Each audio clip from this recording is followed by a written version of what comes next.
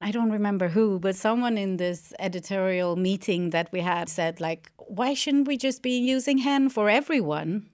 And everyone was like, yeah. Like, that wasn't even it wasn't a conflict, it wasn't a question. So of course in the magazine we started changing the texts, so we used hen as a pronoun for everyone. Fulradio. Fulradio. Then also we had this podcast, Fulradio, where we also used hen in the same way. Välkommen till ett radioprogram som använder sig av ordet hen.